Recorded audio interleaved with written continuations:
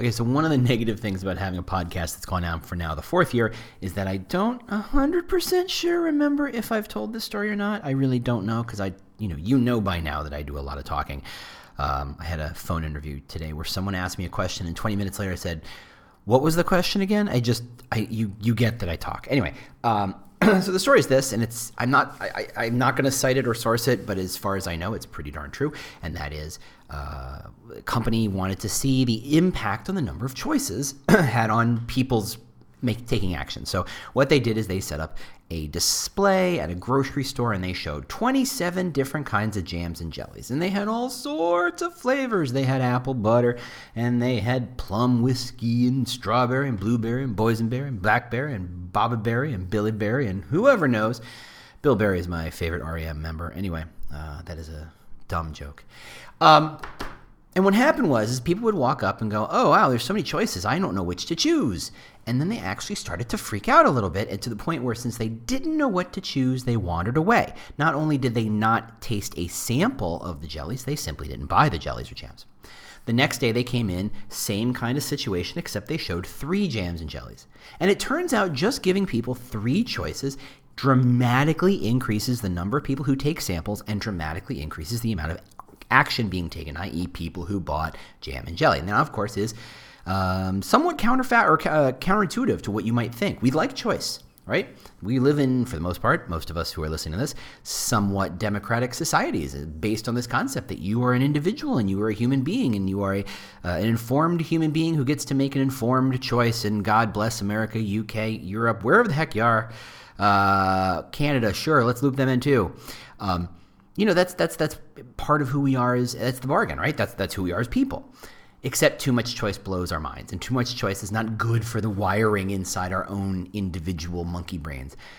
And yet here we are. You want to talk about choice? We're not talking about walking into a grocery store and trying to pick which kind of bottled water defines us, but to say when you're looking for a job and you go to one of those big old job boards, and sure, let's call it Indeed. Or go to Google or wherever you go and you say, I'm a professional, whatever, right? Tree trimmer. And you Google those jobs and you look for the jobs and you're presented with any number of companies and jobs and spaces and opportunities. That is the same kind of reaction you make when you try to figure out how many jams and jellies you need to buy. And I think that's standard. And I think there's a lot of stuff we need to unpack when we talk about, because we think about candidates and we want to provide them with a choice and we want them to have a choice and we want them to feel like they have choices. But I guess we have to ask the question, why? And how does that serve us? And if it does serve us, how do we leverage it to really support what we're trying to do as employer brand professionals? So that's what we're going to talk about when we get back. Jams and jellies. I mean employer brand. We'll be right back. Welcome to the Talent Cast, the world's most caffeinated employer brand podcast. I'm your host, James Ellis, and I've been doing employer brand for years now, and I absolutely love the industry. I love how it's growing. I love how it's changing, and I've tried to do my part to elevate the concept, to get everybody to understand the power employer brand can have in hiring, attracting, and retaining talent. So we try to really focus on driving home the idea that this is a calling and a craft. It's a lot of getting your hands dirty, but it's also a lot of big strategic thinking. And that's where we kind of live, that kind of Venn diagram, the intersection between the big ideas and the getting the details right. So we talk a lot about employer brand and how to do it right and how to think about it and how to look at your problems in a whole new way. Ready to rock? 1, 2, 3, let's go. Hey, how you doing, James Ellis? This is the first official podcast as part of the Evergreen Podcast Network. So I'm going to try and put a little pause in the middle where I try to remember to actually put a commercial, even though I don't think there's really a commercial this time. But there you go. So otherwise, if you have any interest in learning about the other podcasts, I know Chad and She's there, Jim Stroud's there. So there you go. Those are some buddies and fellow podcasters of the HR, recruitment, marketing, employer brand space. So there you go. So let's talk about choice. The trick with choice is that it's very easy to overwhelm us. Our brains are wired, right? Think about it. You look at your face, go in the mirror. No, come back. Look at your face, and you'll see that your eyes are very, very close together, right? They're relative to, say, like a gazelle, A gazelle's eyes are spaced on nearly opposite sides of their skull so they can have a very wide access. They can see a very wide view, a panoramic view of everything. Their job is to look across a wide spectrum for something. Human brains, much like other predators, are focused much more on the front of their skull. They're there to identify a thing and focus on that thing.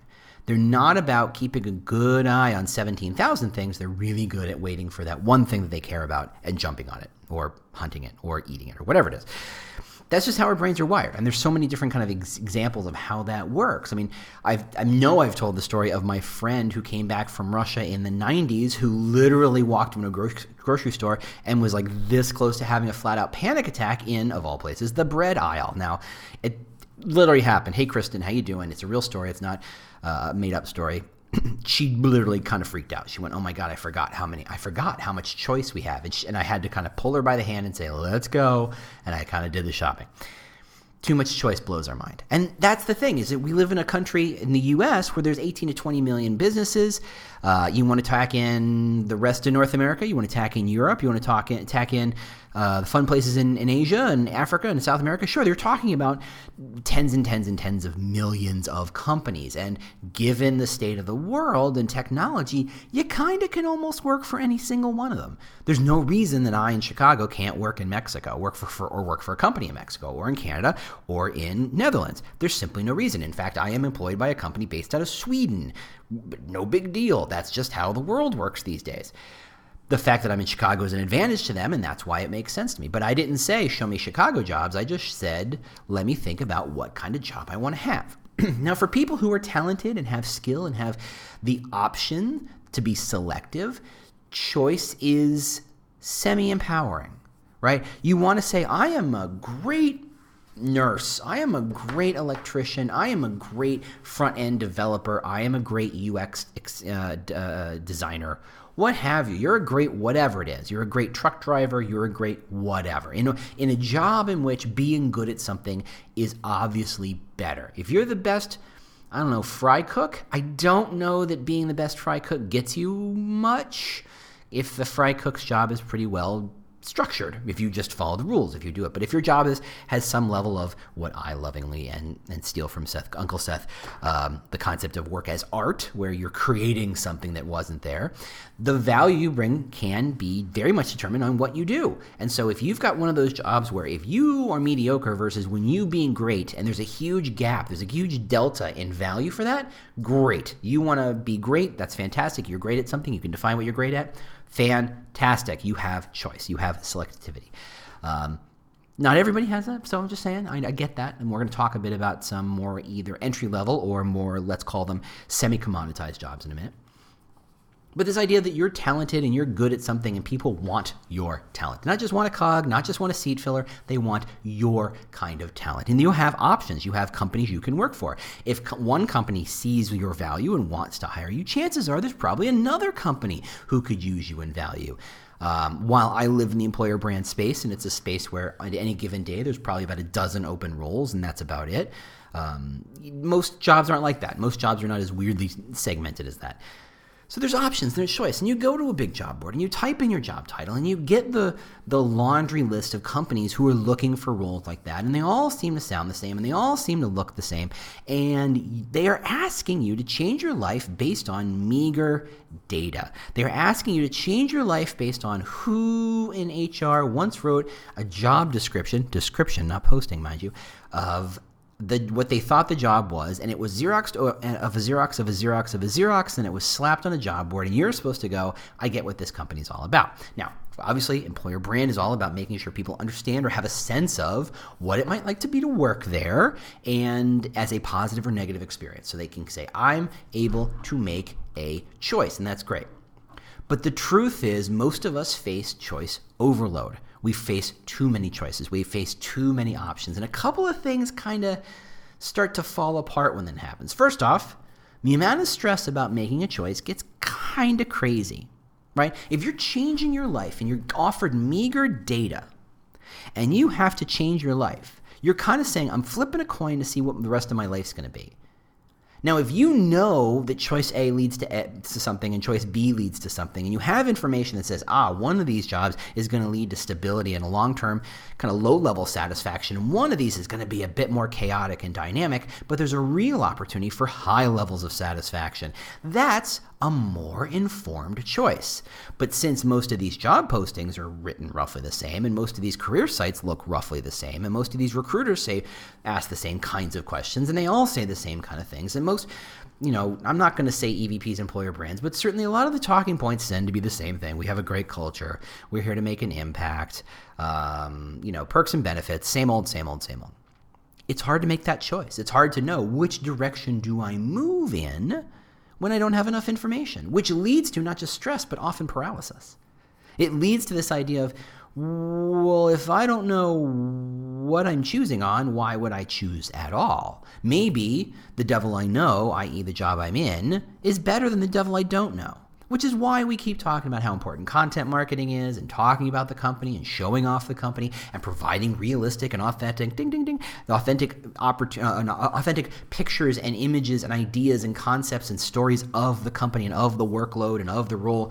That's why it's so useful, because you're effectively trying to say, in a choice between two options, one, at base level, if one option gives you more information, you feel better about making any kind of choice at all. It's kind of like saying, you watch the Let's Make a Deal. I'm a Monty Hall fan.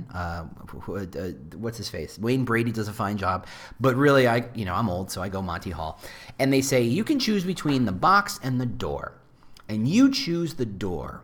And then they show you, and you're making choices based blindly. The box is small, but it could be stacked with $100 bills. The door is big, but it could be a rocking horse. You don't know. There's no information to give. This is what the choice is going to be. But you choose the door, and so what they do is they reveal the box. And there's a pair of very lovely watches. Are they going to make you rich? No, but they're really nice watches.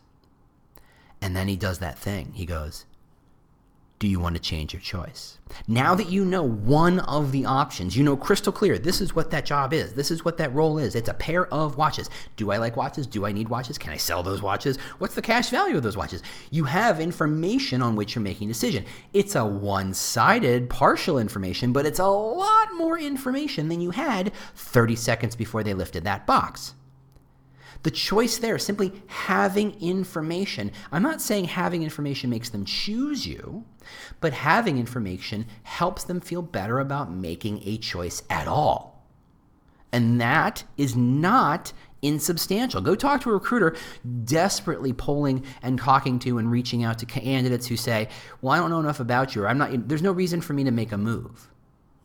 That's really what you're trying to do. You're trying to say, make a choice. Choose to leave. Choose to leave, whether it's my company or some other company, make a choice. And you're asking them to make a choice, and you're using very little information to do it. And here in a situation where if you can provide a lot of information about the company or a lot of information about the role, and when you say good culture, what the heck does that actually mean? That's useful. It helps them make a choice. But you're not winning the game. You're elevating your game because now you're encouraging people to make more choices, sometimes towards you and sometimes not. And I guess you could say a rising tide floats all boats, and that's all great. But what you hope to happen, what you want to happen, and I find this to be very interesting, is this idea of you want people to make a choice that's informed. You're not offering them one choice. Do you want the box or do you not want the box? You know that if you could hire them and they would be interested in you, they would probably be interested in other companies too. You are not the only game in town, right? We all know that, right? Again, I can work in Mexico or Netherlands. I don't have to work in Chicago. Chicago is not the only place I can work, even if I'm in Chicago. There's infinite choices now. So what you're really hoping for is not just to say, I'm going to step up and give you lots of information, because if you give them lots of information, they're more inclined to make a choice. And I guess if you say 50-50 shot, it's with you or with somebody else, you're probably going to win. You're doing better. You're good.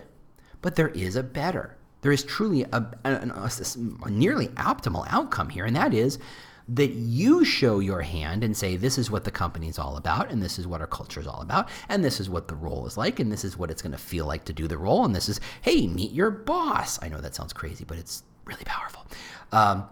What you're really hoping for is another company, looking for the same kind of role, i.e. your competition, interesting, you're really hoping that they do it too.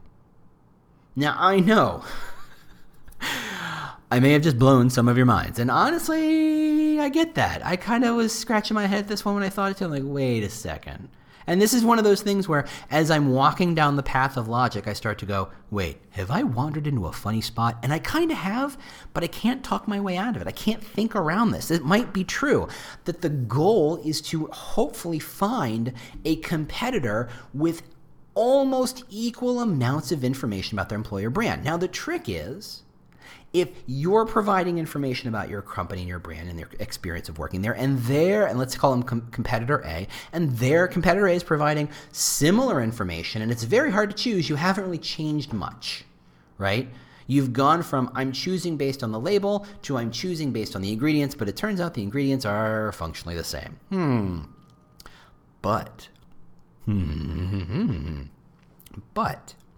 what if you presented a choice that you controlled?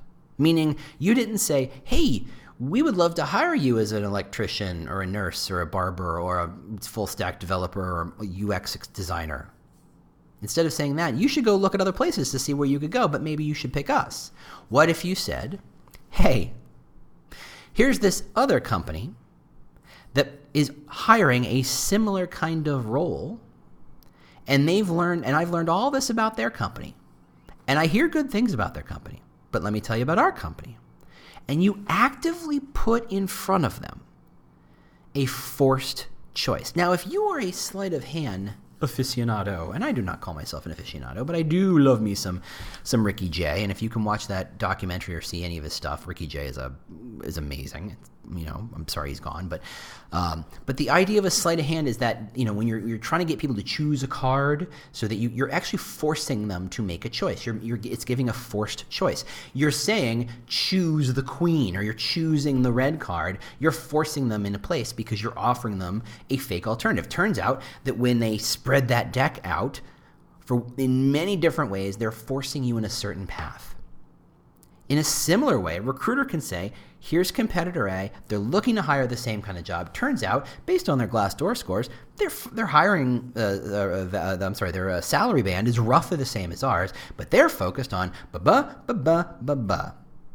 We, again, similar kind of job, similar kind of salary, are offering this and this and this. Very different choices, right? One might be stability and one might be dynamic, creative environment. One might be about leadership and one might be about status, or one might be about ethics, one might be about customer responsibility. I don't know. You pick it. You got to figure it out for yourself, folks. I can't tell you what the answers are, mostly because I don't know. But if you force that choice on them, I wonder what would happen. If the recruiter says, hey, and imagine that. Imagine the recruiter's life is mostly spent trying to figure out how do I stand out? How do I get my offer? How do I get my pitch to just pay attention to me, to stand out? If I'm trying to hire someone who's desired, if I'm trying to hire someone who is well liked and well understood and are always getting hit by recruiters, how do I stand out in that environment? I bet offering them a job or offering them information about a different company might be something interesting. And I don't know how I'd word that. I'd have to play with that a bit. But there's this idea that, hey, as a full stack developer, UX designer, nurse, what have you, I know that you're talking to a lot of companies. I wanted to offer you a strange choice because I think I'd like to learn more about you. And I think one of the ways to learn more about you is to say, I found another job that isn't with our company. It's this company, and they're offering this, this, this, and this. And based on their employer brand, they seem to be all about this and this, which is very different from us. Well, because the salary might be the same, but we're really offering this and this and this. I wonder, which would you value more? Just mind-blowing. Just mind-blowing. The more I think about it, the more I go, this is potentially a thing because you're offering people a forced choice in a way that they can adapt, in a way they can absorb, in a way they can feel good about. Because what happens is when you have a lot of choices, and even when you make that choice, even when they choose you, even when they go to Indeed or Glassdoor or any other number of Google, whatever job boards, and they see your logo and they go, oh yeah, sure, I've heard of you. Click. Going to learn more. Going to apply. The more choices you have, and it's a really funny math problem, the more choices you have means that when you choose one, you have more things you did not choose. If you're choosing between two things, it's a binary choice. You either choose A or B. And if you choose A, your opportunity cost, what you've lost, your FOMO, is all on B. But if your choices are A to Z and you choose A, you now have FOMO on 25 other options, which simply from a mathematical standpoint is a lot more FOMO, is a lot more, gosh, I wonder if I had tried that. If only I had tried that other job. If only I had learned more. And suddenly that lingering concern, dissatisfaction, regret, ooh, there's a good word, of making the choice they made starts to eat away at the foundation of their choice. It's like termites in a house. They're starting to weaken the timbers around which they've built the choice. They chose you because they thought they knew something about your company. They chose you because you had a good video. They chose you because the recruiter seemed to understand what you were all about and offered them good choices. But they knew that there were 25 other companies they could have, and the second something negative happens, their brain is naturally going to go and pick one of those other companies they did not choose and go, I wonder if this would have been the same there. Because truly, let us all embrace this idea that no job is perfect. Even Johnny Ives left. And Lord knows he is probably as close to having a perfect job for the longest time as anybody I've ever heard of who didn't own flat out on the company. But even he left. Even he got dissatisfied and decided to leave Apple and say, yeah, getting everything I wanted, having the biggest field in the world, and having access to resources that most human beings could barely dream of, not enough. I want something else. Every job is work. That's why it's called work. Anyway, so I wonder if offering choices like this allows us to undercut and destroy all the things that choice makes complicated. That was a strange sentence I said. I realized as I said it, and that's peek inside my head, right? But, when you ask people to make a choice, you have to understand choice logic, and you have to understand how people make choices. And it is very much okay, how do I know I'm choosing the right thing? How do I feel good about this choice? How do I feel good that I'm not messing, or I'm not missing something, or I'm not losing something, or I've not missed some sort of uncovered gem? To be fair, your hiring manager is doing the exact same thing, which is why when presented with an amazing candidate, they say things like, that person's amazing. Can you show me anybody else? And you just want to kind of bang your head against the desk, or maybe them. But that's the thing. They're having a fear of missing out. They're having the FOMO. They're having the regret. They're concerned. You've not given them enough choices. That's the other side of the spectrum. If it was a jam and jelly store and it was just, we have one jelly, would you like to try it? People would be like, okay. I don't know how much, I haven't seen the data on that, the research on that. Yes, we know that 27 jellies and jams is too much. We know that 3 seems to be better. Have they tried 4? Have they tried 2? Have they tried 5? Have they found the optimal number, or did they just pick a number that was obviously smaller than 27? I don't know. I'm not a psychologist. And now we go. I want to go back to that other kind of thread I left behind, and that is, yes, we're talking about people who can make choice, who can be selective, who have opportunities because they're talented and their talent is obvious and their value of their talent is potentially obvious. What about more commoditized jobs? What about people working in a factory? What about people filling boxes and doing logistics and shipping and driving trucks and all that good stuff? How does choice change them? Because the truth is, and I literally just had a conversation, I think, Wednesday with someone who hired customer service people, and I went, that's one of the hardest gigs to do because every customer service job is 99% the same. Whether it's at a massive company, whether it's at a little company, the job is the same. You wait for the phone to ring, you pick up the phone, you try to answer and help someone who's not having a great day, right? And eventually it wears on you. And these are people who are not very rarely ever seen as value centers. So consequently, the company looks at them as a cost and looks to squeeze their cost as much as they can, because that's what companies do. They can't all be Zappos where they're expected to just hang on the phone and just make people happy no matter what it takes. That's a real outlier. Most customer service is just about how many cases can you close in an hour? How many people can you satisfy, or even just satisfy enough that they don't scream about you on LinkedIn or Twitter or wherever, or leave horrible reviews or close their accounts, right? That's the job. So how do you get people to make a choice when the choice, again, seems like flipping a coin? And that, again, it's where employer brand makes an impact. Because no, most customer service jobs pay pretty much the same. And the perks, okay, there's a little wiggle there. But frankly, are you going to choose on snacks or no snacks? I hope you're not. I hope you're better than that. I hope you know you can do and be more than that. There are people there for whom snacks is the end-all, be-all, and okay, great, good for you. And maybe planting your flag as the snacks-driven champion of a company and an industry is the best way to attract a kind of talent who just love snacks. And I haven't done the research on that, so I can't tell you how to answer that.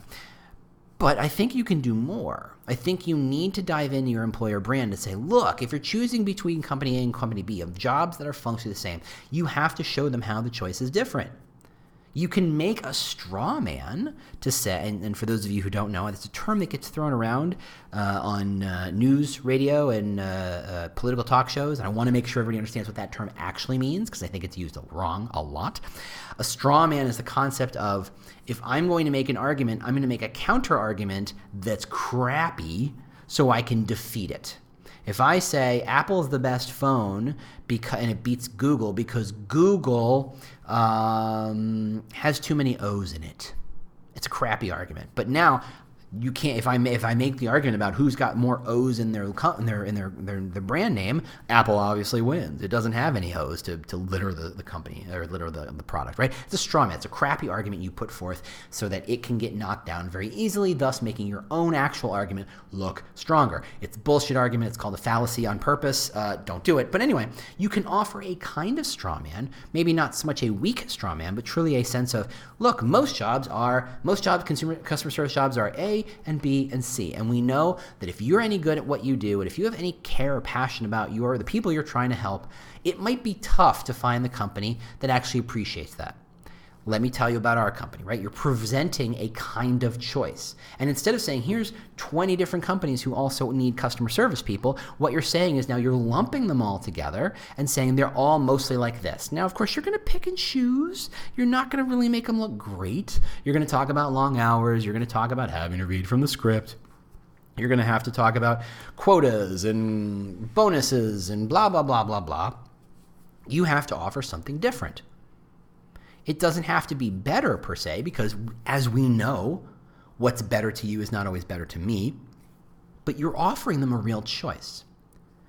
And in a job where the role is functionally commodified, I wonder if offering someone a choice makes them feel more empowered and makes them inclined to choose you. I would love to kind of play with that and play that one out to see what that looks like. I think that there's a lot of opportunity to give people, to make them feel like, hey, you should choose this, but based on what? Or choose relative to who? But really offer them a real choice. Say, hey, most companies like this, we are different from most companies in these regards, and if this sounds like the sort of thing you like, this might be a great company you might want to work for, et cetera, et cetera. And I think a lot of people are doing that. I wonder how you measure that. I wonder how you balance that to say, does that work? Is that a strong strategy? Or is it just a good idea, which with no basis in fact, you're just, hey, any strategy is a good strategy. Just get out there and talk. But that's that. But really, it is really about making a choice and offering a choice, both to the hiring manager and to the candidate.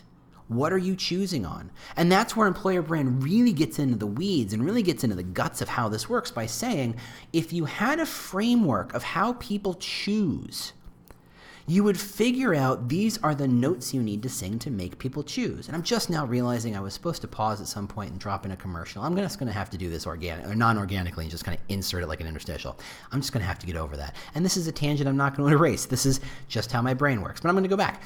So if you're asking people to make a choice, the way you win that game is understanding how they're making choices. And this is where frameworks of thought, of motivators, really makes a difference.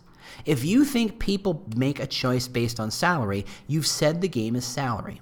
And as we talked about in an episode 2 or 3 episodes ago, salary is only important because it's the only information a candidate has that they can say, that seems fairly real, where everything else seems like bullshit.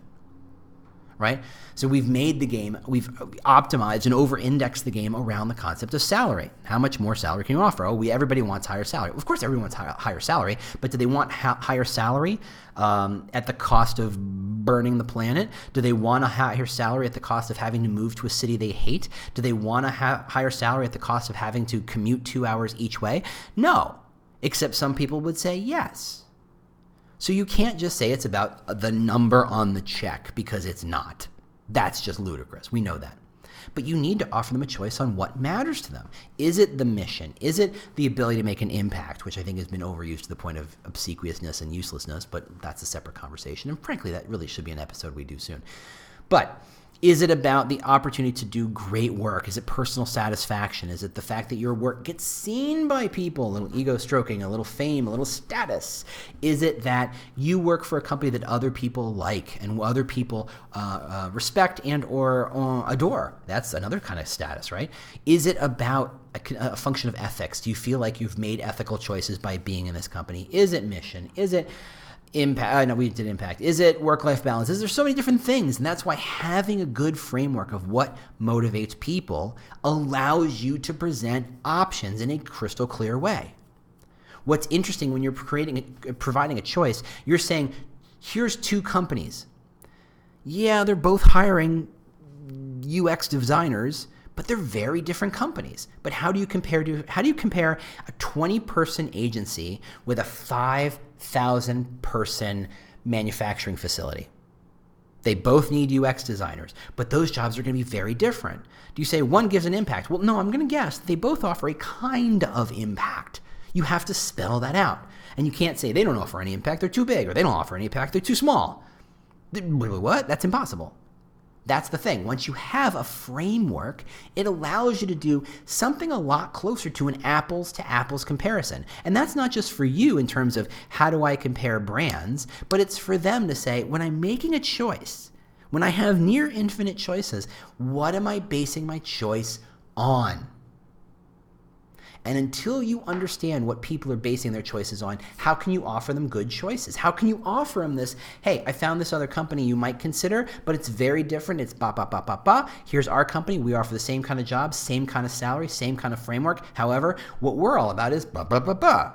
Which do you think you would be more attractive to you? If you're just naming ba, ba, ba, ba, and not really saying what people care about, if you're just saying this one offers, if you go full straw man and you say this one offers ping pong tables and beer taps, yeah, you're not 22. Yeah, try again. And you offer a 401k and a long-term, you're making a straw man. That's not really a good choice. But you can say, if you have a good framework, if you have a good model on how people choose, you can say, look, I'm literally trying to sell this other company's job. Not half-heartedly. I really do think this is a very, very different kind of company. If this is the kind of company you would love to work for, I'm glad I can be the one to provide it for you because one, you'll respond to me, and two, I've built a relationship that I can tap into down the road. But those choices have to be different, not just on the surface different, not just it's got more O's in it than the other kind of choice, but really about what matters to people, which is why it's so important to kind of understand some of that choice architecture. And maybe we'll talk about that in a future episode. So there you go. Thank you so much for listening. Oh, nice little long one, 32 minutes. This was a long one. This was interesting. Up until about 2 minutes before I started recording, I literally had no idea what I was going to talk about. So this turned out pretty well. If you enjoy this, please let me know. Feel free to review it. Thanks to all the dozens of people who keep reviewing us on iTunes and all those places. Thank you so much.